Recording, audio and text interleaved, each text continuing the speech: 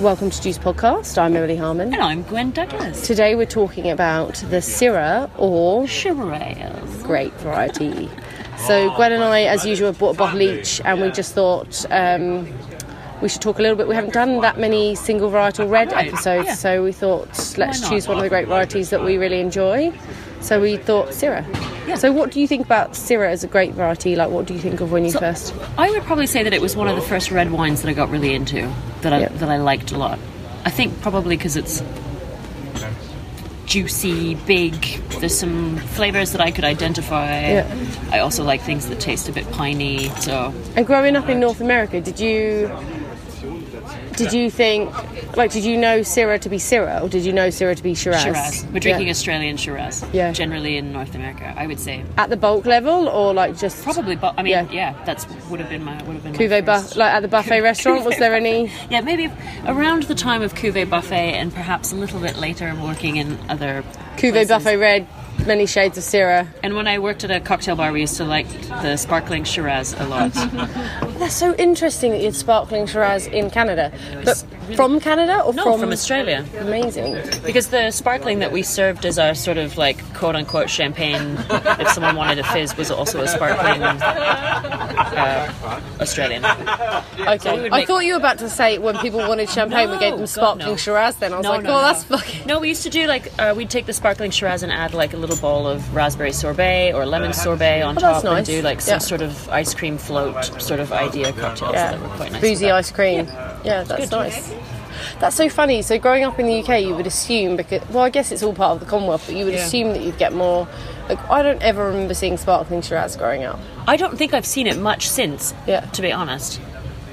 Because I would actually happily drink some. I reckon if there was more sparkling Shiraz that was cheaper, and not, because now it's actually quite expensive to buy decent sparkling Shiraz. The stuff that we were getting was not expensive. Yellowtail, yellowtail with bubbles. Maybe, about like a bit like that. Yeah. Hey, I came very close to bringing a yellowtail bottle. So I know you kept threatening that over message, and I was getting a bit nervous. I was like, but it would have been interesting to chuck it in. Because we had the conversation when we did Sauvignon Blanc about Oyster Bay. Yeah. Some of those things are kind of... And I think that's the thing. All of these bigger producers that are making quite industrial wine are responsible for us getting familiar with some of these varietals. So they do have a place in terms of education. Maybe not always the best education, but a good intro. And I think still, even on the commercial scale, that you can still see what Shiraz is all about to some degree, or not all about, but partly of what it's about. But I have to say that, like, one of the moments, it was a wine that you'd brought over to my house a couple of years ago before I did the Court of Masters exam, and it was like a spritzy Vin de France Shiraz, and I remember it was such a great lesson for me in Shiraz because it was such a different style. Yeah, it was sort of like a Shiraz on steroids that gave me the idea of like all the tasting notes that will be burned in my head forever. This sort of like pine needle, fruit, all the different things that now I think. Okay, that's what that is. Yeah, that's your go-to. Yeah, I think so. When I think of Shiraz, I think of a wine that's sort of usually at least medium-bodied, but sort of medium plus to full-bodied. I obviously immediately go to the Rhone Valley, which is the home of Syrah. And I think of leather, I think of plum, I think of violet when it's young, I think of pine forest, like you said. It's like hedonistic kind of like feeling pepper. About it, Yeah, because it's dark. You're right. You're completely right with that, because it's dark and it's sort of moody, sexy, but it's pretty and aromatic. Like, it's botanical to a degree as well. This is like interesting. Like being in a pine forest with the sun shining above you, where you're like in this like dark, cool place, but there's all this sort of like heat and these fresh around. notes as well. Exactly. Yeah, definitely. So it's like summer day in a pine forest. Yeah, that's a nice way of putting it, actually. So I think I wouldn't usually say this because we bought two different wines, and I actually have a New World wine, but I actually think we should have the New World wine first because I think it's going to be lighter. It's a bit of an atypical. I think if we, everybody, when they read and they learn about wines, they're like, oh, the New World wines, they're bigger, they're riper. But now, today, things have changed, and there are people working and making. It's actually harder to blind taste wines than it's ever been. There are people making wines in warm parts of the world and they're making fresh wines, vice versa. I guess is that just because there's so much combined knowledge now, and this sort of ability to share knowledge quickly and easily that people can have more in their and I think repertoire. because the consumer's more knowledgeable, more open, this natural wine movement has helped with that a lot. That producers like Craig, who we're going to try now, can be really bold and courageous and artistic with what they're creating. I love the name of this. Yeah, it's such. I like the font. I like the label. Yeah, it's a very simple label, but it does speak quite well. So this is 2017 El Bandito, the dark side from Testalonga. I love it because the font looks like the Lucky Luke font from the Belgian cartoons. It is, and I love that every time he makes a wine, there's like obviously there's those ridiculous. There's a little jail barcode, and then there's also the little comments. Like, so there was one that he did where it had a woman's like bum, like just in a thong, but a photograph on the front label, and I think it said it was something about like there was a peach joke on the back or something like that. How do you like those apples? How do you like those apples? This one says lots of fun was had making this wine. Why can't we be friends?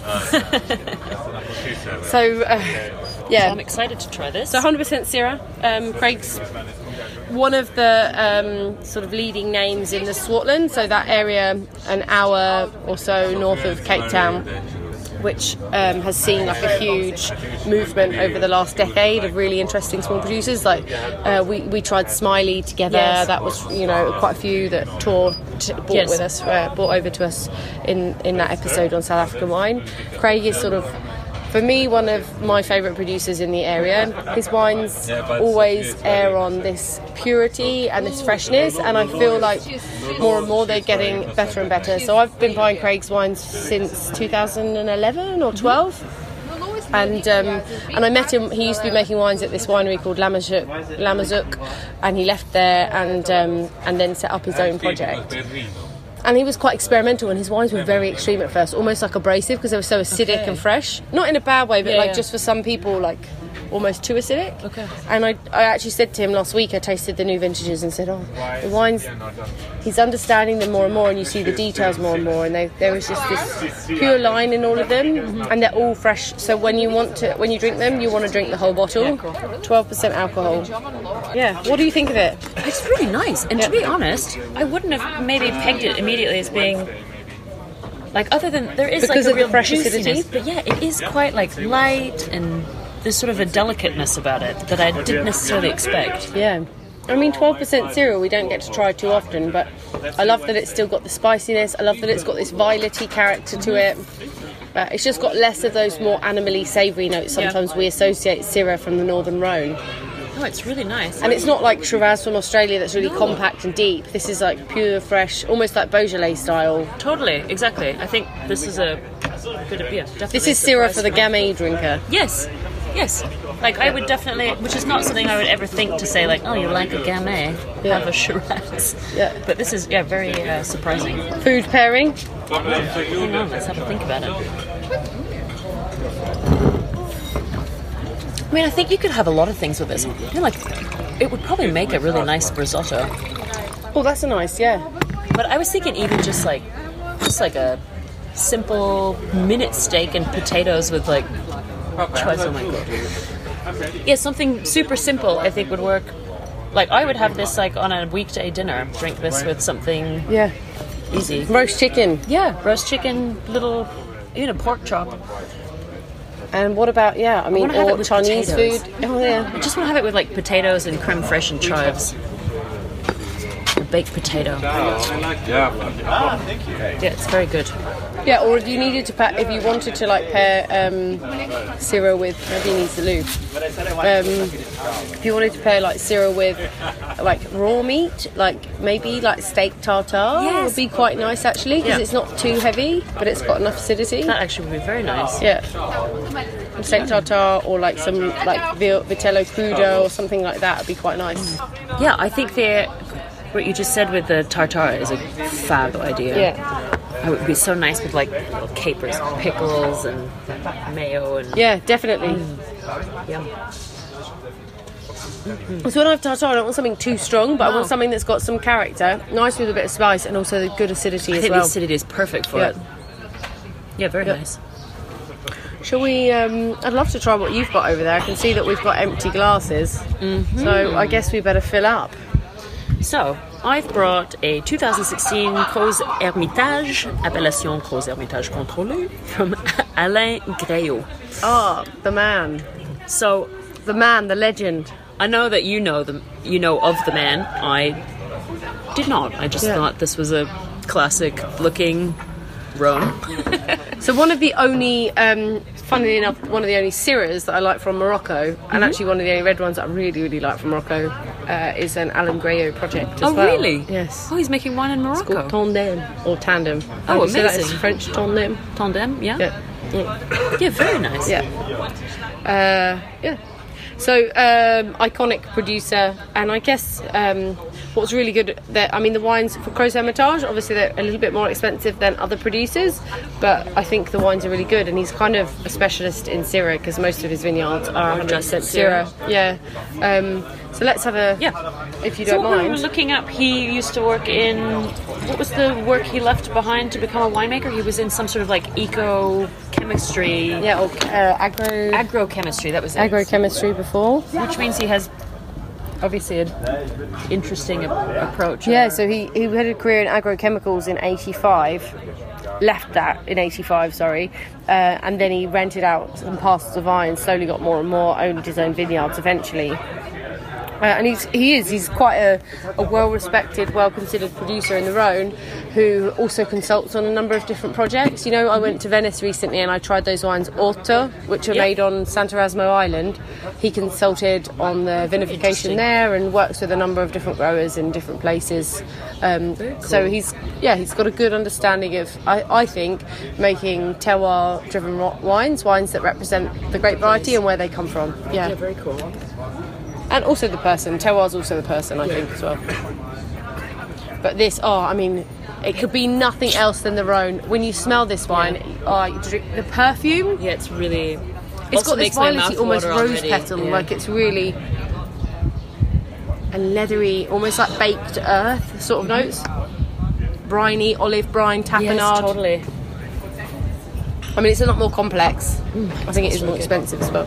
Definitely makes my mouth water. I don't remember what I paid for it because I bought Do you two know? cases of wine at the same time, so...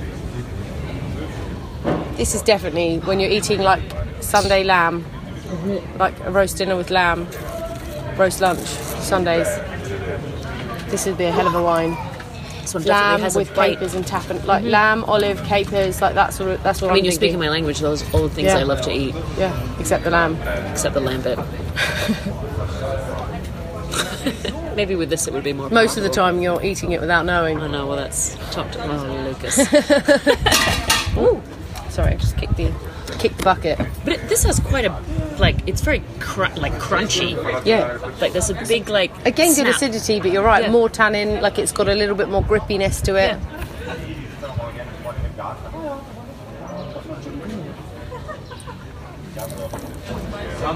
I want to sit in a log cabin. Oh yeah, you've just got out of the sauna or something. You're in like in Scandinavia, or maybe you're in Canada because you're Canadian. It's kind of the same thing, to be Yeah. honest. Looks the same. That's a nice idea, actually. Come out, it's snow out. So yeah, it's not very seasonal for You've right got now. like a little bit of a... But even a log cabin in the summer on a cool night, if you're up in the mountains or somewhere, it's like... I think the smell of Syrah would make a Campfire. great perfume. Oh, totally. You're right, like campfire, Campfire. but Like, like this would this be a leather great- note. Campfire summer Yeah. wine. Oh, when it's maybe like European summer, Yeah. like but Northern European, like English summer, where it's still cold at night, and you have to light the fire because it's getting a bit nippy, and you You forgot need your to put a jacket blanket because you on. were so stupid. That's like every English person in England. They were like, "Oh my Fuck god, the jackets. sun's out. It's gonna be really warm forever now." Okay, it's 8 p.m. Oh my don't god, even- I'm really cold. I've got goosebumps. I don't even think there's that much of a thought process. I've seen people not wear shoes and socks or coats, and it'll be like torrential downpour and 5 degrees. The Brits Yeah, it's are like, mad. I'm fine. It Don't is want to pay mad. that 50p for coat check. I mean, to be honest, I mean, go look around Berlin as well. It gets a bit. Well, There's a lot of people that look like they're from the Kevin and Perry film here, just like skinnier, that's all. they all kind of look It's like Belgian everybody's cartoons. Yeah, also looks like people have traded like parts of their shell suit sets. You know, like so Yes. they're like, oh, I'll give you my jacket for your jacket. So you see all like these mishmash like I'm not gonna lie, 80s. I have been looking for a shell suit, but a complete one. But Yeah. I think all the trousers like spontaneously combusted in the 90s. Like, were they like banned in Liverpool or something? They were like, They're so kids flammable. couldn't- Yes, they're like highly flammable. Kids were like smoking cigarettes behind the bike sheds or whatever and setting themselves on fire like Roman candles. I mean, what a way to go. It's like some sort of Viking send-off. Like your shell suit explodes and you're one with the night sky. Well, this is where this Shiraz is taking us into. Yeah, the night sky. Yeah. Up in flames into the night sky with Syrah from the Northern Rhone. I do think that I would want to eat something with this, though. I think the acidity is probably a bit too high for me to just drink alone. I could probably polish one bottle off, but if I was going for a second with somebody else. Yeah. I like it, but I think I've just noticed as well, which is very funny.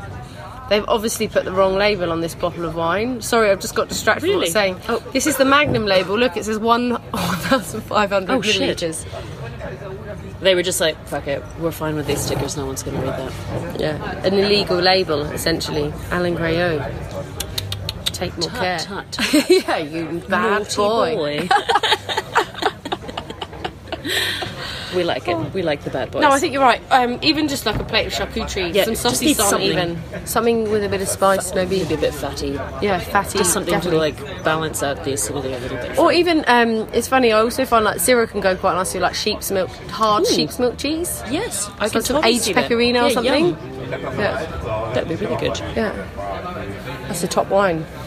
Yeah, I like it. Yeah, food pairing with Syrah, I always think herbal meats, herbal spicy meats. Yeah. In all its forms, charcuterie, raw, Right. with the tartare, Yeah. like we were saying before, and then like this would Sunday also be great. roasts, like, or even like, you know, barbecue. Yeah, because this could stand up to like mustards and condiments and things Yes. with high acidity. It would be totally fine. Totally.